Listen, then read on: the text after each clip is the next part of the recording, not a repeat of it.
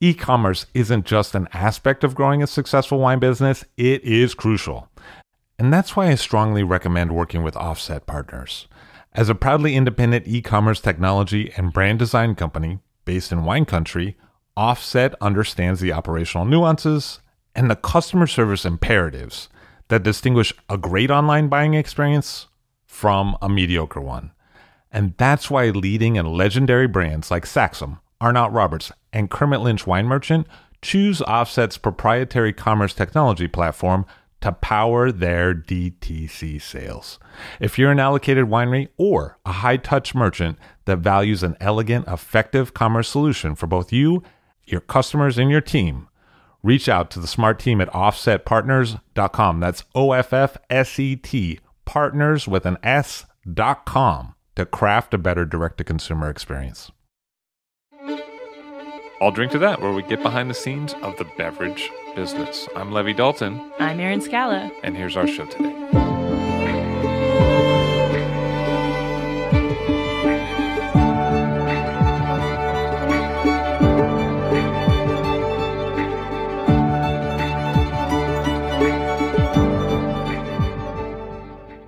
Tara Q. Thomas on the show of the Wine and Spirits magazine. Hello, how are you? Good, thank you. Thanks for having me today. Nice to have you here. So you went to culinary school originally, and you were a Russian major.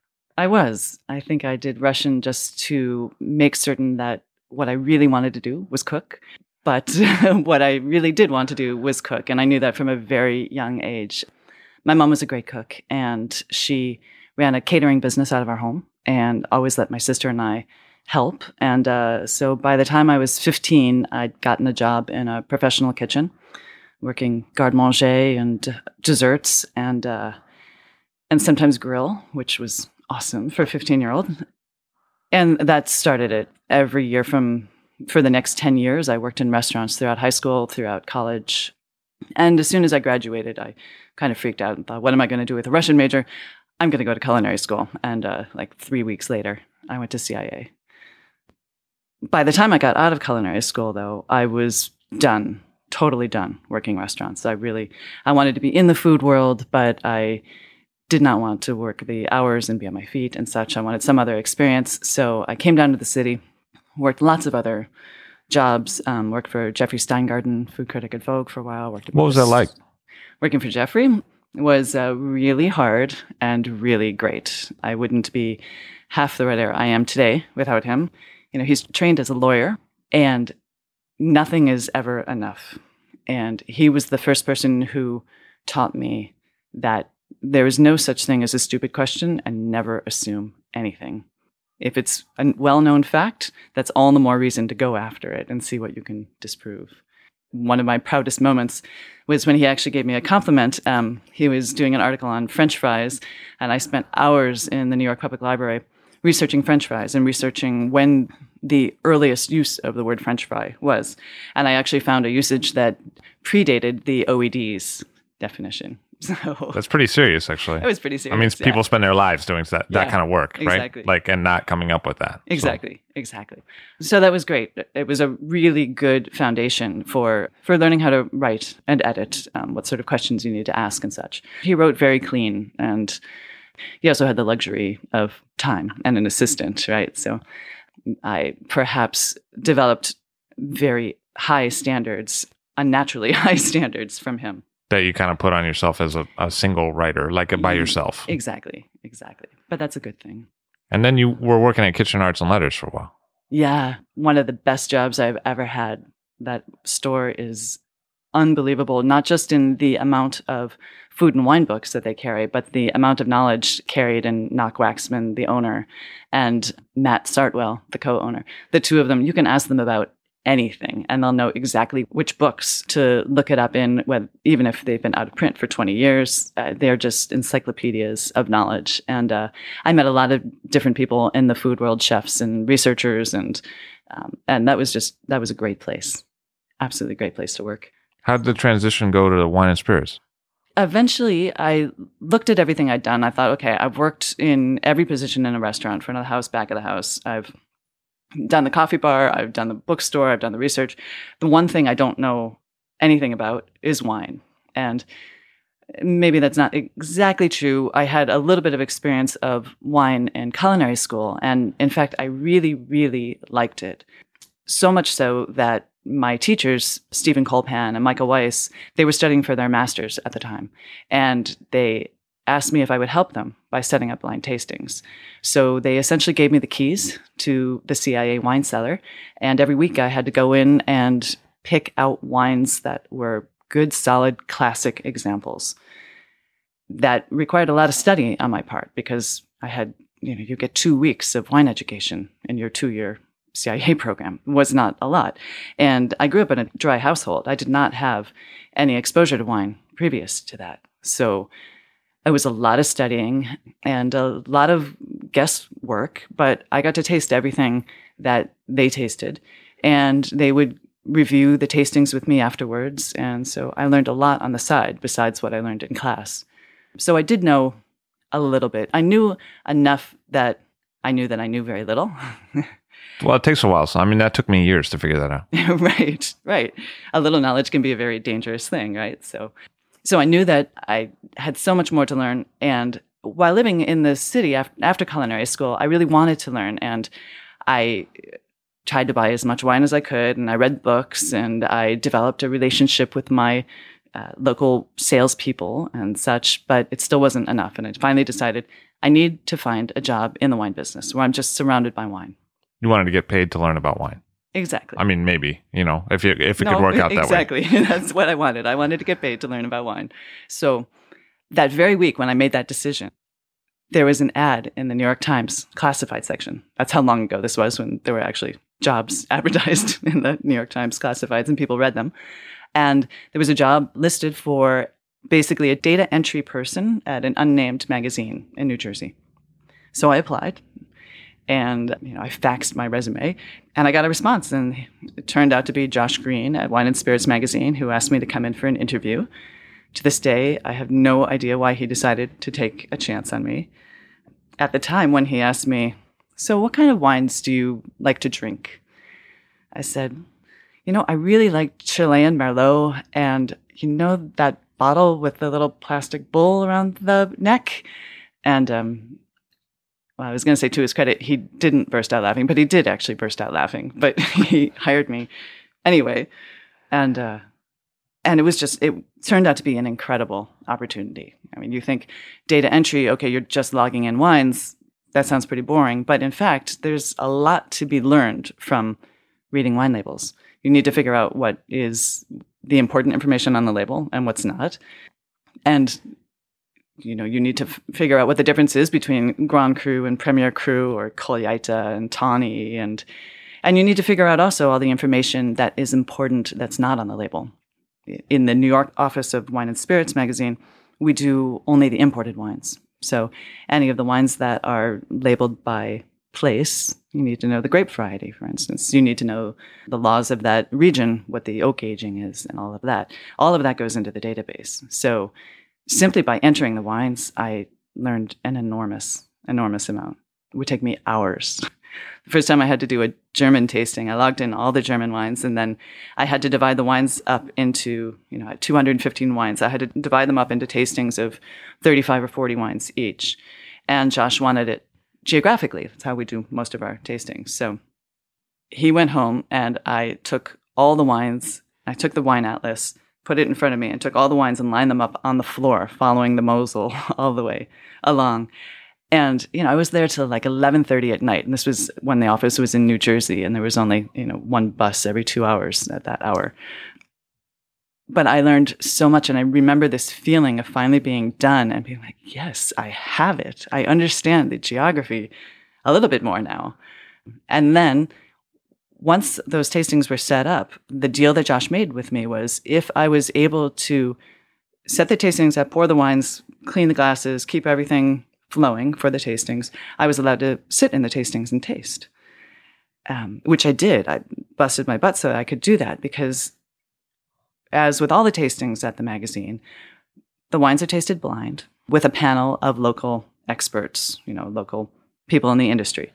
And so it was Josh tasting with this all-star team of sommeliers, people like David Gordon from Tribeca Grill and Scott Carney and Jean-Luc Ledoux and Daniel Janis and Andrea Immer. And, it was this constant stream of unbelievable people to taste with.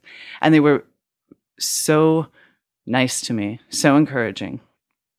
That was a wonderful experience. But also, I got to learn so much from them. It was like having a masterclass every time I sat down, because I got to listen to how they described wine, how they communicated about it, what they were looking for in the wines, what they reacted to. I think Josh tends to prompt people for that. Like, he doesn't allow you to just get away with, I like this one. Oh, no. You're not allowed to say that. And yeah, you're not allowed to express a non-opinion, basically, and you're not allowed to try to bullshit your way through it either. You have to kind of show the work. Yeah, absolutely. How did you come to this conclusion? Right. Verbally. Right. And that's great training for, I think, everybody who comes to the tastings. I think it's one of the reasons why a lot of the sommeliers continue to come to the tastings, because it's real work to figure out how to communicate about a wine, how to communicate what you're tasting, and how to really look at a wine and not just have that knee-jerk reaction of, I like this, I don't like this.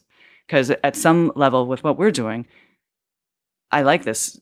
That's not a valid answer. You might not like it, but someone else may like it quite a lot. I found Josh to be a very patient, but also he doesn't pull his punches as a taster. He's perfectly willing to let the wine settle on his palate, but then he's perfectly willing to light it on fire if he doesn't like it, This is true. And I think part of that comes from just the sheer number of wines we taste. This last year we tasted, 15,200 wines over the course of 12 months. I mean, it's an enormous and overwhelming amount of wine. And we really do taste every one of those bottles that comes into the office. But also, there's so much wine. Why hold back? When somebody does something well, we really want to recognize it. And when someone pollutes your palate, then you have no time for that. It's not worth it. So how long were you doing data entry? I mean, what was the progression? Because now you're the executive editor. Right. I don't really know. It seemed like I input wines for a long time. But at the same time, Josh very quickly gave me more responsibility. And I think the turning point was when I said to him, there's some really interesting things happening in Greek wine. And why did you have that conversation? I mean, what would lead you to say that? Well, yes, it was a bizarre thing to say in 1998, perhaps. Not very many people were saying that. But when I was in culinary school, I did my externship in Athens, which was not the most obvious place to go, but I had really wanted to go to a different country. And I was more interested in learning about a different culture and how food intertwined with the culture than actually learning how to cook. I'd done a lot of that. So I feel like that's always been a concern throughout your whole career, where the culture meets the food or where it meets the wine. To me, that's what's interesting. That's the most interesting thing. Otherwise, it's just a liquid in a glass. But there's so much that a glass of wine or a food can tell you about the geography, the geology, the climate, the people, the culture. There's so much contained in there. So for me, food and wine are a way of exploring the world. And that, I learned that from a very young age. My mom, when she was raising my sister and I, we lived in a rural part of way upstate New York, and she was bored out of her mind. And she had the Time Life series of cookbooks and cooked her way all the way through them. So we would have some crazy, crazy dinners. And she'd let my sister and I flip through them and look at the pictures and say, we'd like to have this for dinner. And so we'd have a Viennese feast for dinner, or, You're like, aspic again. Right. And we did crazy things in aspic and Russian feasts. And so that was great training and a great way to see the world without having a lot of means to actually go travel and such. But you had been to Greece, and what was that like? It was hard. I didn't know Greek. I don't know why it hadn't occurred to me that it would have been good to at least learn the alphabet before I went, but I didn't. And I hadn't realized that the only reason why I had gotten the okay to go was that there was a Greek guy at school who'd kind of cleared it for me. We were friends, and he said, yeah, this will be fine. When he had gone, he was a few classes ahead of me. When he'd gone, he was friends with the couple that ran the restaurant, and he essentially just took over the restaurant, and they went on vacation. I didn't realize that that's what they expected me to do when I arrived as well. I literally arrived at the airport and Larry, the owner, said, "Oh, Aliki has already gone on vacation and I'm joining her in 3 days." So their 6-year-old, Francesca, began right then and there teaching me how to read Greek. And by day 3, I was running the restaurant, going to the market every day and doing the shopping and doing all the cooking. It was just me and a 18-year-old server in the front. And it was kind of crazy. It was very, very crazy. Let me just give my comment about that, which is, oh my God. Yes. Like, how do you even do that? Like, had you made tzatziki before and stuff? I mean, how do you even begin? Well, I mean, I felt like as a cook, you take someone's recipes and you execute. Sure. And there was a recipe book. There was a recipe book. There were other things that they said, like they had lived in New York. Larry was actually a New Yorker. They decided they wanted to do a New York style Sunday brunch. So I was brought in for authenticity. You're like, these are good bagels. I was making bagels, hand making bagels on Saturday night for Sunday morning service. Yeah, it was pretty crazy. Could you read the orders when they came in? Like when the lady handed you the dupe or the written thing, could you understand what it is they wanted? Or were you just like, grilled fish again? Okay, let's do this. Like, you know what I mean? It's a white fish. They'll never tell the difference. We're going to put a little lemon in it, little herb. Right. No, I actually, I can read Greek. Yeah. And I can speak a little Greek now. And I mean, it was really just trial by fire. And it was hard. Like I remember going to the market. We had a college dorm refrigerator. That was it. So I had to shop every morning. 5:30 in the morning, went down to the central market. And one of my first days there, when Larry went to show me which purveyors he liked to buy from, we ended up in this fight with the dried fruit vendor where we were getting pelted with raisins and they're swearing at each other in Greek. And it was completely crazy because Larry had insulted the quality of his raisins. And everything was very, very emotional. I went to buy a chicken and the lady selling the chicken said, "Which one do you want, this one or that one?" And I said, "I'll take this one." And she completely reamed me out for the next 15 minutes because I had, in her eyes, picked the lesser one. And she knew that I was covering for her client, Larry. And she's like, you have to be better at this. You have to really look at this chicken. Look at the legs and look at the breast. And why would you want this scrawny little thing? You want this one. And it was really intense. I've had nightmares that sound more fun than that. Like actual dream nightmares that were more accommodating than some of those moments. You were pelted with raisins in the street. Yes. Yes. Chased down the aisles of the market and with everyone looking on laughing. So, but I came to really love that very emotional reaction to everything, to even what I consider very mundane things. And because that's not how you were brought up. That was not how I was brought up. No, not at all. Right. And also that attitude extended to bad things. You know, when a Greek gets angry, they get angry. But when they are happy, they are very demonstrative as well. And they're very, in general, very, very open. And after shift, I would go across the street to this little bar and try to study Greek, and everybody would bear my horrible Greek and have conversations with me late into the night. And they would talk about real things, you know, not just girlfriends and boyfriends, but, you know, we had conversations about politics. And the area that the restaurant was in was Exarchia, which was kind of the anarchists' area. It was the equivalent would be the Lower East Side here, you know, lots of graffiti, lots of, you know, punk rock. But there's graffiti everywhere. Like, I don't know what it was like then, but now, I mean, there's nowhere there's no graffiti. Yeah, it was much rougher than it is now, in fact. What was it about the wine side that drew you in initially? Well, so I had an experience there. Toward the end of my externship, I had to go to a client's house and cook a luau, actually, bizarrely. And they made you pick out of the book the picture that you wanted to cook. Like, look at these Time Life books. Right. We're going to do Hawaiian tonight. I don't know why he wanted a luau, but anyway, we drove out to the estate and not the estate, it was his house. But there I was with a pig, roasting a pig up on this bluff overlooking the Mediterranean, surrounded by vineyards. And it was incredibly beautiful. And at the end of the party, he came over with a glass of wine to say thank you. And I looked at the glass of wine and, remember, I had no experience with wine whatsoever, but he handed it to me in a tumbler and I looked at it and it was cloudy and yellow and not like what I expected a glass of wine to look like. And I tasted it and it was the most vivid experience I've ever had with a glass of wine. And I'm sure it's partly because I was exhausted. I was in this incredibly beautiful area, but it tasted like the sun. It tasted like the sea. It tasted like everything all around me. And I've never had such a vivid connection between a glass of wine and the place it's from. And I asked him, "What is this?" And he's like, "Oh, it's my wine." And I asked him where he made it, and he pointed to his garage, and it came from the vineyards right around there.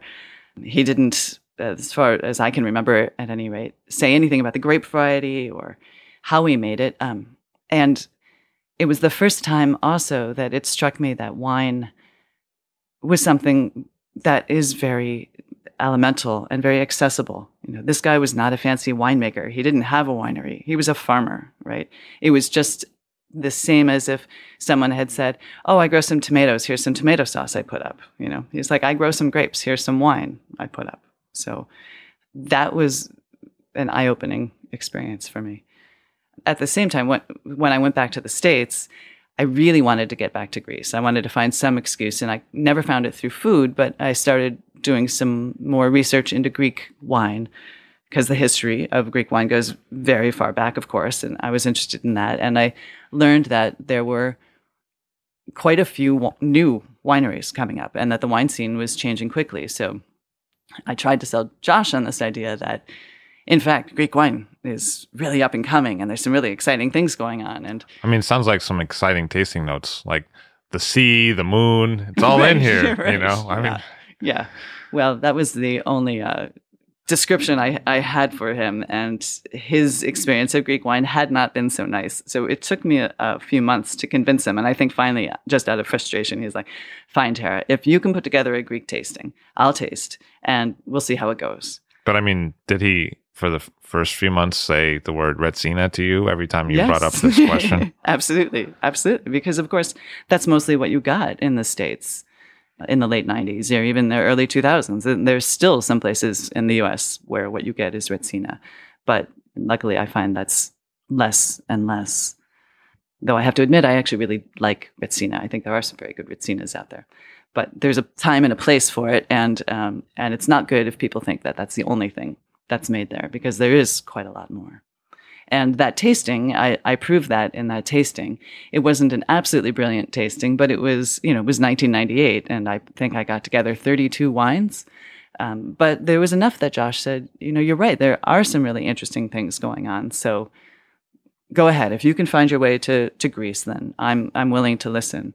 And so I went to Naousa, flew into Thessaloniki, and went to Naousa, where Boutari is headed, and it was a fascinating experience. I had no idea just how far away Naousa was from Thessaloniki.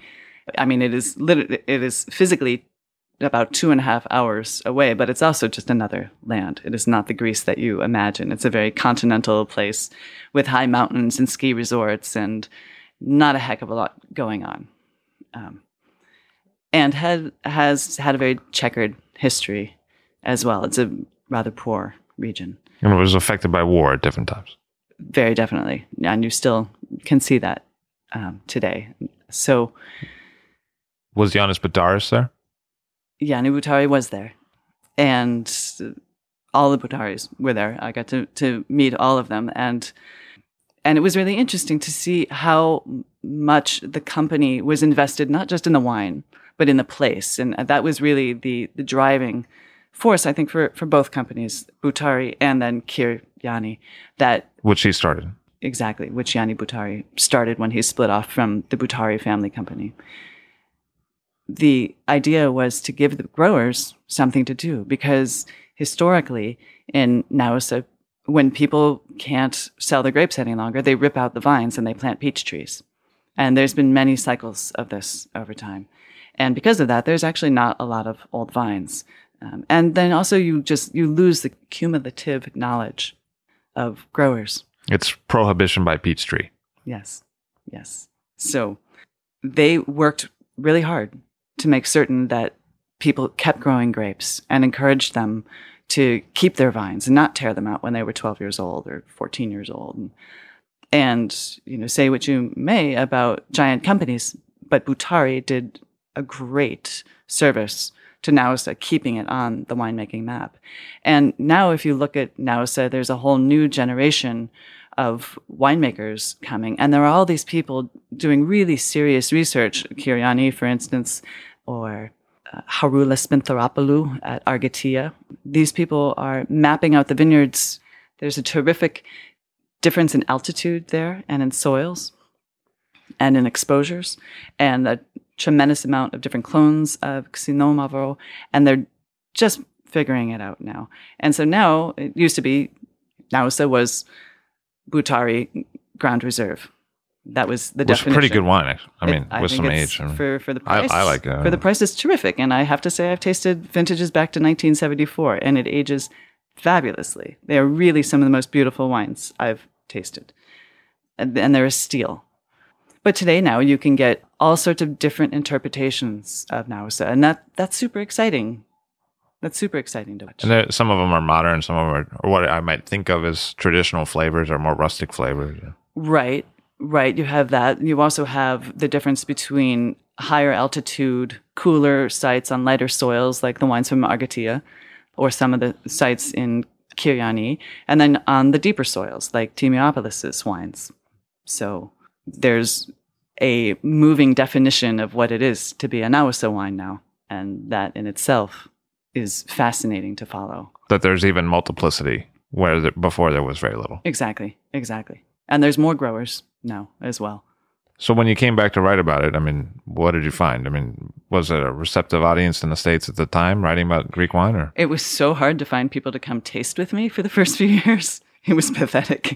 I would beg people, please come taste Greek wines with me. And I still remember the first time Jean-Luc Ledoux tasted Greek wines with me, and there was a Retsina. And when he got to the Retsina, I hadn't warned him. I had just assumed he knew what a Retsina was, and he put it in his mouth, and he spat it out and pushed himself away from the table and said, "What is that?" in his French accent. And it was as if I'd poisoned him. It was very funny. But at the same time, I also remember the time that Roger de Gorn and a bunch of other tasters, but I remember Roger in particular, tasting through a flight of Santorini and just being stunned and saying, it's like the Burgundy of Greece, the Burgundy of the Mediterranean. And I felt so good and so relieved that finally somebody besides myself saw something great in Greek wines. And there were some Greek restaurants opening. I mean, Oh, Milos and Molivos have done enormous things for Greek wine. Absolutely. To put the wines in the context of food in a very nice atmosphere. I mean, that's the best thing you could possibly do for them. Present them as real wines, just as you would any other wine with really high class food. I think without those restaurants, Greek wine would still be something that's a curiosity, not something that people would think of as interesting and delicious. But they do now. I mean, you also have impacted that as well. And now it's 2015, and you've probably seen a different reaction to Greek wine over that 17-year period that you've been writing about it. It's enormously different. I mean, it really used to be the first thing out of people's mouths when I said I studied Greek wine is, you mean Retsina? And now I actually meet people who have never heard of Retsina. There are people who come to our tastings that have never heard of it, and that makes me so happy. It's like White Zin. Right. No one's heard of White Zin. I mean, the younger people never. No, right. Unless you have read some older text. It's just not part of the scene any longer. And, all of my friends know that I'm into Greek wine, so I get phone calls from people all over the place saying, you'll never believe where I am. I'm in Kansas City, and there's a Santorini on the list. But you probably also get phone calls about new producers that are really interesting. So in that period of time, which is pretty substantial, what have been some of the significant moments in your own opinion? Watching Santorini has been absolutely fascinating, because when I first went, there was still quite a lot of building instead of growing grapes. And you would drive through and see all these half-done buildings with the rebar sticking out of the roofs. And it was just uncontrolled building. And by that time, the island had already lost its tomato paste industry. They used to grow these small, intense tomatoes that made some of what is said to be the best tomato paste in the world. But they had lost their fava industry, and wine was the only thing left, but it was very quickly disappearing under just rampant building and tourism. And again, it was Boutari who came in the late 80s, I think 87, and just to take a look and see what was going on, what sort of potential there might have been on the island.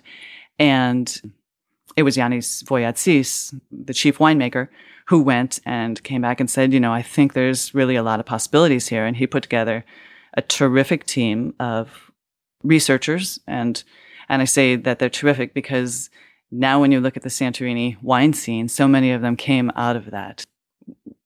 When Boutari first launched the winery, I think 89 was their first vintage.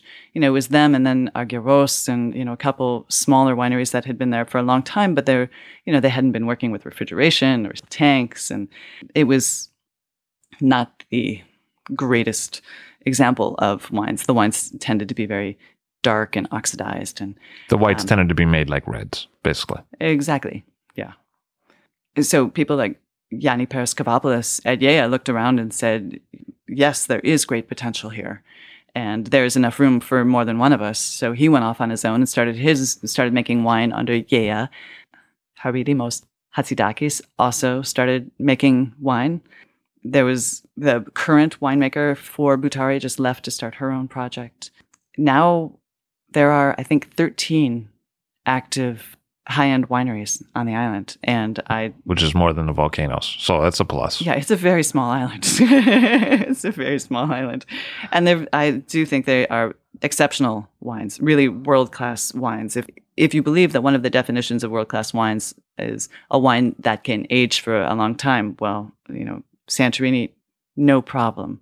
10, 15 years, no problem at all, and they're delicious. They turn all salty and minerally and sort of a combination between a Burgundy and a German Riesling, if you can imagine that. And that's the category that's really kind of broken through for the American market, seems like. Yeah, I think the other advantage with it is it's delicious right out of the bottle as well, right? A Nausa wine is going to be tannic and acidic and not that friendly unless you happen to have some Ossobuco or, something big and meaty, and still you need to decant it. And really, would be much better to leave it for 10 years before you opened it. So you also have followed other countries in terms of your writing and coverage, and so you have a long engagement with Austria. What's that been like? It's funny because I'm sort of the Mediterranean expert, and then I do the Northern Europe and the Austro-Hungarian Empire. And I love those wines as well. I followed Peter Lehm. He was the critic for that before. So tough act to follow. Yeah, it's been very intimidating because really it's impossible to compete with Peter. He is an encyclopedia and such a sharp taster. But I got to work with him for a few years and learned an enormous amount. So that was very good preparation for it.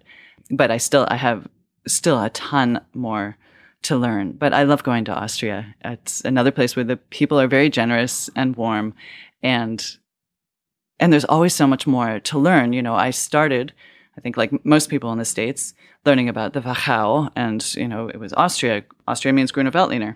It means the Wachau and Kremstal and Kamptal, and that was it. And you never thought about anything south of Vienna. And it was actually not until this year that I went to Styria. And it's a whole nother land. It's like a whole nother country. It has a completely different feeling. And in that area, there are all these other little lands that are sort of lands unto themselves. So if you go south of Vienna, there's all these wine regions that are really like little countries unto their own. And one of them was that I just really discovered firsthand was Western Styria, where they grow this grape, Blauer Wildbacher, that's not grown anyplace else in the world. No place in Austria, no place else anywhere as far as they know. And they make this wine that I really can't pronounce still after many, many tries, but Schildker. It's a very sharp, acidic, pale red, and sometimes there are frizzante versions as well. And I think they're very hard to understand if you aren't in Austria, in fact, or if you aren't sitting with a schnitzel in front of you. Or what's very famous there actually is their fried chicken. It's from a special sort of chicken that's raised there. It's very intensely flavored and breaded absolutely perfectly, of course. Different than the Greek chickens. Different than the Greek chickens. And when you sit there in this area, it's a very dramatic area of very sharp hills and very, very, I don't know how to explain it, but it just feels like a little area that is completely undiscovered, except by people from Graz who come for their weekend home. But besides that, there's no feeling that it's been discovered by the outside world. And they are very set on figuring out how many different things they can do with the Schilker, the particular grape variety they have.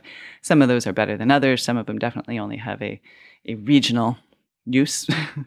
But at the same time, then you have producers like Langmann that are making these very, very fresh, zippy, crunchy, fruited reds out of it, and sparkling wines that could go absolutely anywhere. Or Franz and Christine Strohmeyer, who are making a biodynamic version. I've seen more and more interest in those wines in the U.S. Yeah. You also have done some work with Hungary. You've covered Hungary, which is... Hungary is another fascinating place. You fly into Budapest, which is fascinating in itself, but then you drive to Tokaj, which is, I don't know how many hours, but it feels like forever going across this landscape that sort of looks like Ohio, just kind of flat and flat and flat. And then all of a sudden you get to this field of extinct volcanoes when you get to Tokaj. And, I think it's like 23 miles long between the mountains and the Bodrog River. It's a really small region, and it's just pockmarked with all these little peaks. And it's like geological chaos as well. You look in some of the soil, you'll look at one hill and it's bright red, and another is orange, and another is yellow. And here, again, you have a region that has a very long history of making wine, and that history was almost destroyed, right? Until 1990, when the wall fell and when outsiders started coming in. So Royal Tokaj, Hugh Johnson was one of the first, I think was the first foreign investor to come in with his group and establish Royal Tokaj. And at the time, they were just focused on reestablishing the formerly great wines of Tokaj, which were the sweet botrytis Azu wines, right? And there was a bunch of people who followed, mostly outsider money. And to me, what's fascinating to see now is how many Hungarians have gone off and are now starting their own companies as well. People like Judith Bott and Istvan Zepsi and Zoltan Demeter. And there's a whole new wave of people who are sort of taking back their vineyards. And there's that, but there's also the realization that you can't have a wine region that is simply built on sweet wine.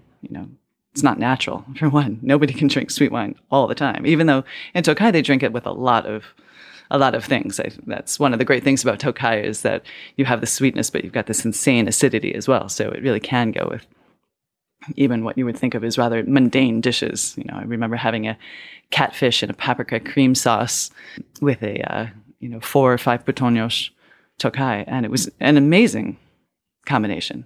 I would have opened it at home and thought to do that myself. But at any rate, you have all these winemakers who have figured out, okay, so we've got the sweet thing down now, but we have all these other grapes, and not all the land in Tokaj is made for sweet wine, right? Some of it is a little farther from the river. It doesn't get the botrytis, it doesn't get the fog. So now you have some really great dry wines coming out as well. And I think these are some of the most compelling wines that have emerged in the last 10 years from anywhere at all. And what else have you seen in Hungary? Is there wine outside of Tokaj? I mean, is there something else to be excited about?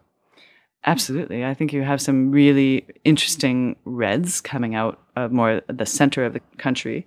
And then you also have, up in the northwest of the country, you have Somló, which has this crazy grape called Jófárk.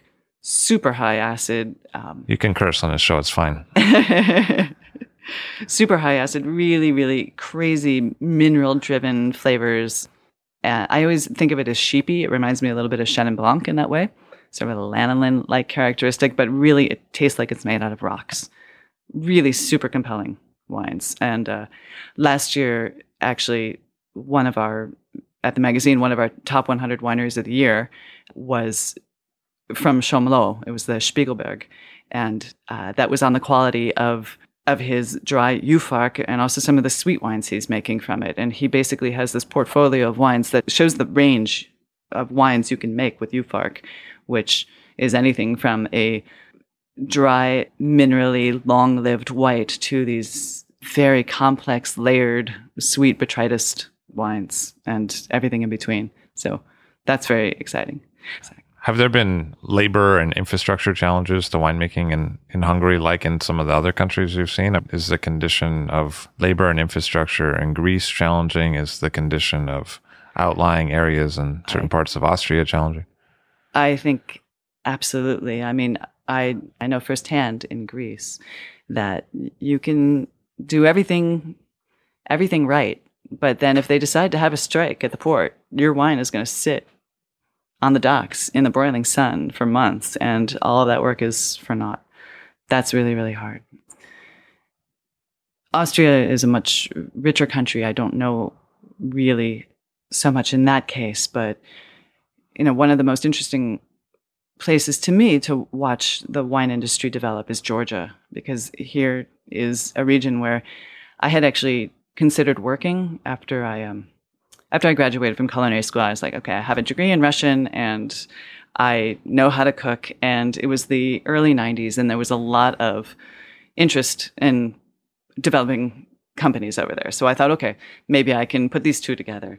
And it turned out that most of the opportunities were actually in Georgia. And I was very glad later that I didn't do that, because everyone I know who did faced such immense challenges with just the most basic things. Setting up a company, well, it was one thing to get the licenses and such, but it was a whole nother thing to get the thing built, right?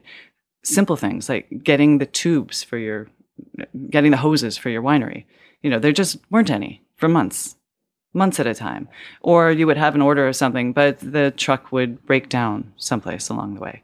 I had friends who were trying to run restaurants, and the food would be rotting on the side of the highway. And it was really hard. And I think that they still have a lot of those challenges. It's certainly a lot better than it was. But it was really interesting to me that this year we've tasted a lot of Georgian wine in the past 2 years. And each year it's gotten more interesting, I think. And this year, one of the wineries that kind of came out on top of our blind tastings was the Schuckmann winery. And I didn't know anything about Schuckmann before tasting them. And then when I looked into it, I thought, oh, he has a natural advantage. It's run by Bernhard Schuckmann, who's a German who made his money in railway and crane business. Basically, he was a transportation guy. And he fell in love with Georgia when he was at some transportation conference and said, I have to get back to Georgia somehow. Decided that wine would be an interesting way to do it. Met a winemaker who's reputed to be the best winemaker in the country, and he decided, okay, I'm going to establish a winery. And he put a ton of money into making this giant winery there, and hiring the best people. And I think he was able to overcome a lot of the problems that a lot of locals would have. And he probably had some perhaps even guaranteed export channels that he could take advantage of for the wines. Exactly. And it's really, I think his wines are really fascinating. He doesn't make the wine, Dakshvili makes both very modern stainless steel versions of the native grapes, and he also makes the Kvevi wines, the ones that are aged in the big traditional earthenware amphora. And he has a history of doing this. His father makes wine as well, so he had this history from his family of doing this. And I think, of course, tasting blind, I had no idea that we were tasting stainless modern versions and Kvevi versions from the same winery. But when we looked at this results of the tastings afterwards, I saw, oh, it's the same winery. And then to put those two wines together, to put a stainless steel Metsvana next to a Kvevi Metsvana and be able to say, oh, that's what the grape tastes like. You take this sort of full-bodied, Marsanne-like white and then put it in Kvevi and you can still taste the grape there, but then it's got all these other elements around it, all the spice and the nuttiness, but you can trace it back. And I thought that was so interesting to be able to do. You've done some work recently covering Armenia. That might be overstating it, but I am very excited by Armenian wines and desperately now trying to get there, because here's a country with a 6,100-year tradition of making wines. I mean, the oldest industrial-sized winery in the world was found there. And yet, we never see wines from Armenia, right? And I don't know many people who know anything about wines from Armenia. And this wine from Armenia came into the office and, well, okay, we'll try it. And we were all fascinated by it. It was really a beautiful wine, sort of light, fine-boned, spicy, really interesting, compelling stuff. So then looking into it a little farther, I found out that it's made by a guy of Armenian descent.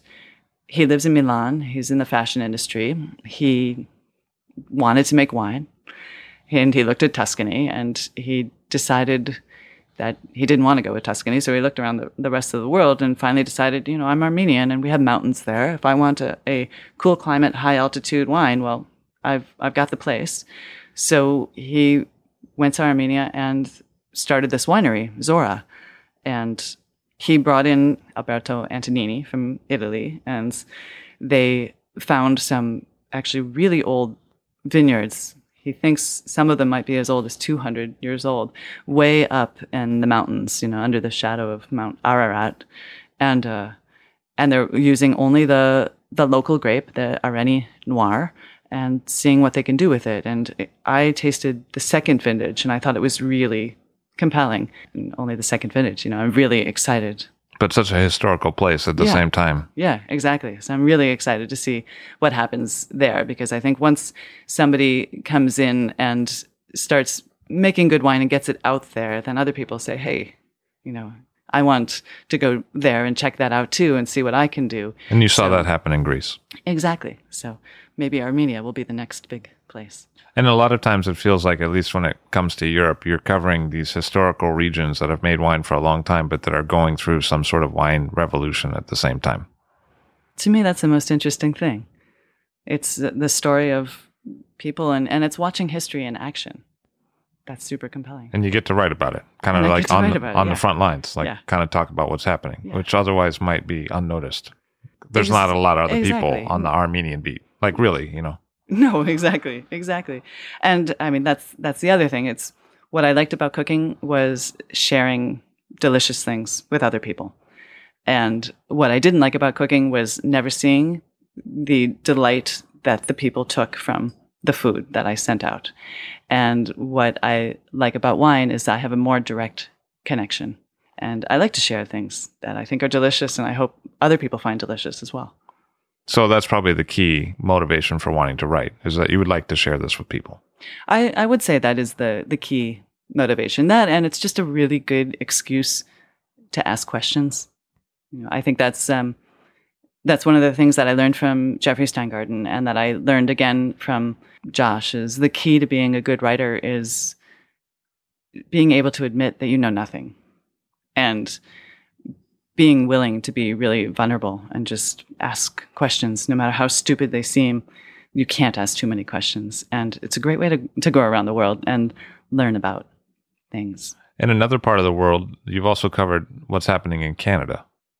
I have. So that's a sort of very selfish interest, because I'm from basically Niagara Falls, a little north of there, if you can imagine. You lived on a houseboat? No, I lived on the Niagara River, but upstream from the falls. So in a small town called Lewiston, and my parents are still up there, and it's a beautiful area of the world. But when I grew up, the people growing grapes sold them to Welch's. There was no wine industry at all. And Canada was someplace I went many times a week. I was in a youth orchestra in Ontario. So I spent a lot of time in Canada, and gas was cheaper there. So we went to Canada, to fill up the tank and to get your beer, but you did not go there for food, and you certainly didn't go there for wine. So it's fascinating to me to go back today, and it's like a little Sonoma now on the Canadian side. And it's a beautiful area. Now there's all these little farms with little attached restaurants, and there is a burgeoning wine industry, making some really good Riesling, I think, and also some really good Chardonnay and Pinot Noir. I think that's what they're concentrating the hardest on. And the very undersung Canadian Gamay. Is that coming up, the Canadian Gamay? I've never heard of that before. There is great Gamay in Ontario, and there just needs to be more of it. But even the winemakers there don't really like to talk about it. They're all like, "Oh, Ontario Chardonnay is where it's at." I'm like, yes, but Gamay is really good too. There's nothing wrong with a really good Cru Beaujolais. And so it's like the Schiava of Canada. Like, right. No one wants to admit that it's there and tastes pretty good. Yeah, exactly. So, if I don't know what Gamays are coming into the States right now, but if you ever have a chance to taste the ones from Malivoire or 13th Street Winery, these are terrific. Absolutely terrific. So it's exciting to watch an area that I know intimately as well and see that transform. But you've seen a lot of change in wine regions. You've probably also seen a fair amount of change at the magazine, right? I mean, you were there for 17 years. It moved out of the schoolhouse and to offices in different parts of the country. I mean, there's probably been some things that happened, right? Definitely. I mean, we still only have two offices, and the California office still does just the domestic wines, and we still do all the imported in New York. But we taste so many more wines than we did then, and from so many more parts of the world. And because of that, also, Josh can't do it all by himself. He used to, pretty much. He was the critic for all the imported wines in the world, and then we had a California critic in our San Francisco office. But now we have a whole field of critics. We have Patricio Tapia, who's based in Santiago, but comes up to the office a few times a year to do tastings, and he covers all of South America for us and Spain.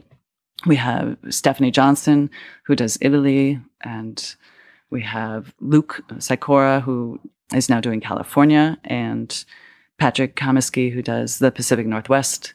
And so it's a lot more wines, it's more people, more voices as well, which is, I think, makes for much more interesting reading rather than just hearing the same person's opinion.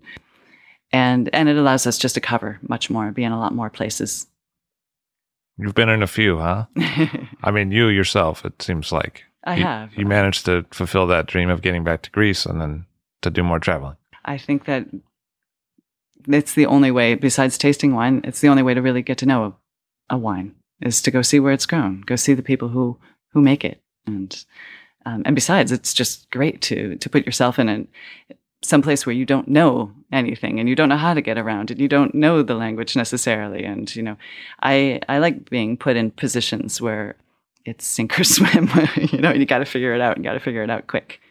Tara Q. Thomas, the executive editor of Wine and Spirits magazine, likes to go to places where she doesn't know so that you can know more. Thank you very much for being here today. Thank you. Tara Q. Thomas of Wine and Spirits magazine. All Drink to That is hosted and produced by myself, Levi Dalton. Aaron Scala has contributed original pieces. Editorial assistance has been provided by Bill Kimsey. The show music was performed and composed by Rob Moose and Thomas Bartlett. Show artwork by Alicia Tenoyan. T-shirts, sweatshirts, coffee mugs, and so much more, including show stickers, notebooks, and even gift wrap, are available for sale if you check the show website, alldrinktothatpod.com. That's ILL drinktothatpod.com. which is the same place you'd go to sign up for our email list or to make one of the crucially important donations that help keep this show operating. You can donate from anywhere using PayPal or Stripe on the show website. Remember to hit subscribe or to follow this show in your favorite podcast app, please. That's super important to see every episode. And thank you for listening.